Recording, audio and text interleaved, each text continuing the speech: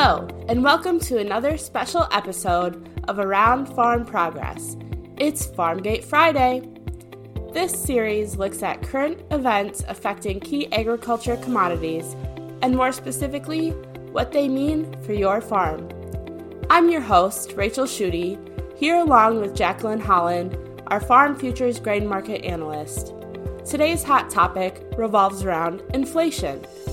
Yearly farm production expenses rose over 10% since 2021. The January 2023 Farm Futures Grower Survey found that inflation over the past couple years has resulted in 63% of farmers not being able to operate as desired. However, it seems we might be at a turning point. The latest Consumer Price Index showed U.S. inflation eased in March to the lowest level in nearly 2 years. Overall, the rate of inflation is going down. But is that good or bad for farmers? Jackie, thanks for joining us to share your expertise around the topic of inflation. In March, the Consumer Price Index rose just 0.1%, which is the smallest increase since August of 2021. What exactly does that mean? So that means that these high prices that we've really been stuck with in the pandemic era, prices are still high, but they're not increasing as quickly as they have been over the past year and really the past couple years. So yes, everything is still expensive, but it's not getting more expensive as quickly as it was before. So it sounds like we might be at a turning point. Yeah, it really looks that way. And this is really important to farmers because commodity prices are a leading indicator of inflation. I'm sure everybody remembers when prices just started shooting up in August of 2020. With the benefit of hindsight, we now know that that price increase was actually a signal for inflation. The reason why we see this relationship between commodities and inflation is for two key reasons that essentially have to do with time and distance. So the first reason with regards to time, commodity prices react really rapidly to economic shocks. And secondly, with regard to distance, because grains and oilseeds are that first link in the supply chain, they're the first one to start passing on those rising costs down to every subsequent party in the value chain. So when we think about economic basics, we think about inelastic and elastic commodities. Can you talk more about where grain falls and why people might want to invest more in grain markets? Yes, because commodities are food and we need food daily to maintain life. If you think of inelastic being like insulin, you need it to continue living. That should tell you that the inelastic nature makes these commodities more price responsive. And because of that, it really serves as a hedge against inflation. So that means when we see higher inflation, we're going to see a lot of outside investors like hedge funds and speculators park some of their money in commodities because of the inelastic nature of commodities.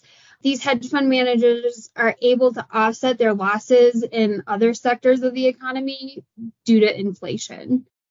So just like we as farmers might be storing our grain to see what markets are going to do, hedge funds might park their money in commodities if they think inflation might be coming to see what the markets might do. Yeah, that's actually a really brilliant analogy for it. There's different ways you can sell your crop to optimize how much money you get off of it. You can either sell it at harvest, you can store it and sell it at different times. So yeah, this is exactly taking into account, maybe market weakness at a certain time and hedging your bets to still earn good returns when the markets are bad. So this is exactly what's happening, what we've seen over the last couple of years. So let's move into the heart of this podcast. Why does this topic matter to farmers? We know that inflation has been a bit of a double-edged sword. We've seen grain prices at very high price points, which lead to great profit opportunities. But on the other side of that, we've also seen a large uptick in input costs for fertilizer, chemicals, seed. Can you talk more about what this inflation rate change might mean for farmers? So with the lower CPI inflation rate that we saw in March, that suggests some of these inflationary pressures are backing off. On the one hand, we've seen per acre nitrogen costs for 200 bushel per acre corn grown in Illinois come down anywhere between $20 to $55 an acre. That's huge. In total, NPK prices for corn in Illinois are 17 to 26% lower than a year ago, which is great. I mean, we saw these prices rise so rapidly in between 2021 and 2022. This definitely gives farmers some breathing room on the cost side of their profit equation. However, with this lower inflation, that means that hedge funds are going to be more likely to pull their money out of ag, which will drive ag prices lower. That means that we're going to see lower corn, soybean, wheat futures prices, especially wheat prices, because wheat is much more susceptible to inflationary pressures due to its global nature. And it just means that tighter profit margins are definitely more likely in 2023, much more so than we've seen in the last couple of years, especially in the absence of any further government support. But it is important to note, yes, that sounds really scary, but crop budgets for the 2023 growing season are still very profitable. Looking at today's new crop corn and soybean prices and using Purdue University's crop budgets, I estimate that annual returns to land in the I-states for corn and soybeans still sit at 23% and 21% respectively. That's really impressive because since 1957, the S&P 500 index, it's only averaged an annual return rate of 10.15% per year. So it's a little tighter, but still manageable. Looking into the future, we know that the Fed's target rate is 2%. They've been raising interest rates to try to get down to that 2%. Do you think we will achieve that anytime soon? I think there's a lot of economists that are really worried about something called sticky inflation, which means that sticky inflation is like more pressure from rising prices from the core bundle of goods that doesn't include food and energy. So things like housing prices, automobile prices, furniture, anything of that nature. We've been hearing a lot of comments from Federal Reserve officials over the last couple days that they are expecting to keep increasing interest rates further than what they had originally planned, just because we're not seeing these high inflationary pressures cool off as quickly as the Fed would like.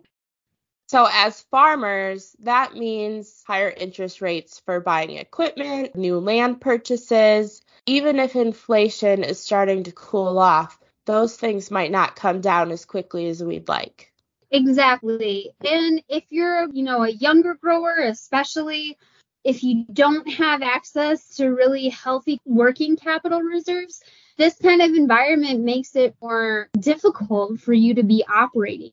Because borrowing costs are increasing, it's going to be harder to get these loans. Bankers are going to be a little bit more picky about the requirements they want to see. And it also means less cash flow because we're seeing those lower commodity prices. And that's going to mean less income that could slow down some farmers' expansion plans. Now, at the beginning of the podcast, you touched a bit on how hedge funds use commodities as a way to protect their assets. We've also heard about outside groups investing in land as a way to protect against inflation. With the cooling inflation, do we expect to see land values change, or is that something that might also stick around? There's a lot of speculation about this right now. And that's a really good question. If you kind of look at the linear flow of some of these concepts, you would look at higher interest rates, lower cash flows, and you would say, oh yeah, there's not going to be the money to pay for these outrageous land sales. That's going to cool demand and bring some of these prices down. That said, I also just kind of penciled out that corn and soybean returns are still really strong. They're still performing better than the S&P 500. So I don't know if that's necessarily going to take a lot of the outside investment funds out of the land market in the heartland, but we know that the lower cash returns means that there's going to be less money to pay for land. And that trickles down really easily into, at the very least, kind of flatline land prices for a while. It's not a guarantee, and there's a myriad of other economic factors that influence land prices. But I think the really big thing to remember is that this is an increasing risk, especially as we start to see more and more of these recession forecasts coming down the pipe.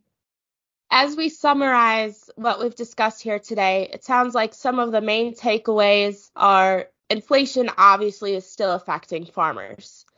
This is a time where it's very important to be looking at crop budgets, overall farm budgets, to see how we can manage our margins and pricing opportunities to ensure profit. What other takeaways would you suggest for farmers? Interest rate risk is still a very prominent concern in the economy. And, just because we see these prices cooling off doesn't necessarily mean that farmers are out of the clear. There's still going to be a lot of cash management, a lot of expense management that farmers really need to be strategic about to make sure that they don't get caught on the wrong side of the inflation double-edged sword. There's no doubt inflation remains top of mind for many producers.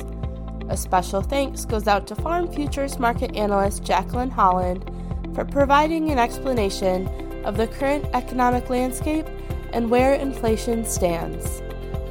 If you don't want to miss what we're talking about here at Around Farm Progress, be sure to subscribe to this podcast on your favorite platform, Apple, Spotify, Amazon, and more. And if you have a smart speaker, all you have to do is tell it to listen to Around Farm Progress to hear the latest episode. To get more market insights from Jackie and the Farm Futures team, subscribe to our free Farm Futures daily newsletters sent every weekday, morning, and afternoon. And you can always follow along with us online at farmfutures.com. Join us next time as we continue our journey around farm progress. I'm Rachel Schutte, and thanks for listening.